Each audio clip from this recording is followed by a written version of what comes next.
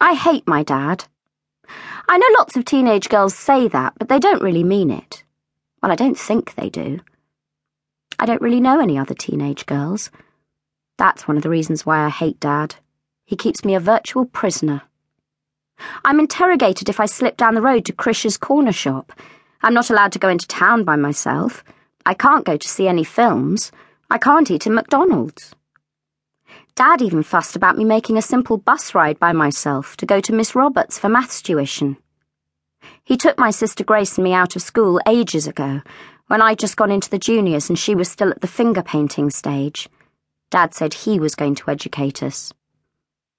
We were left to get on with it for ages, but this summer we had a home visit from a Mr. Miles, who was from some kind of education authority. He wanted to know what provision Dad was making for my GCSE coursework. Dad said he didn't believe in examinations. Mr. Miles smiled through Dad's tirade, obviously having heard it all before.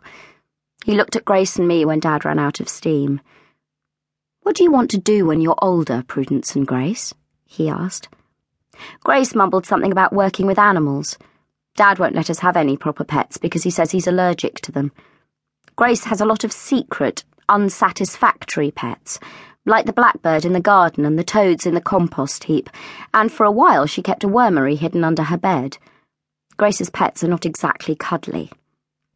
"You'll certainly need to pass lots of exams if you want to be a vet," said Mr. Miles. Dad snorted. "You'll find our Grace has got no more brains than a donkey," he said unkindly.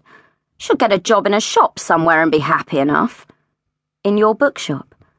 "She can help sell the books, but I doubt she's up to the business side of things," said Dad.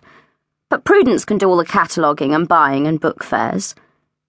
"Is that what you want to do, Prudence? Run your father's business?" said Mr. Miles. I swallowed. I'd like to go to art college," I said. Dad glared at me. "For goodness sake, I've told you to forget that nonsense.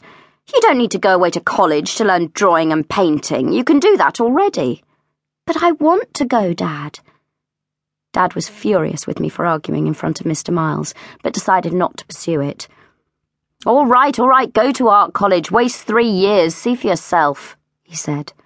He nodded triumphantly at Mr. Miles. "I guarantee she can pass her art GCSE standing on her head."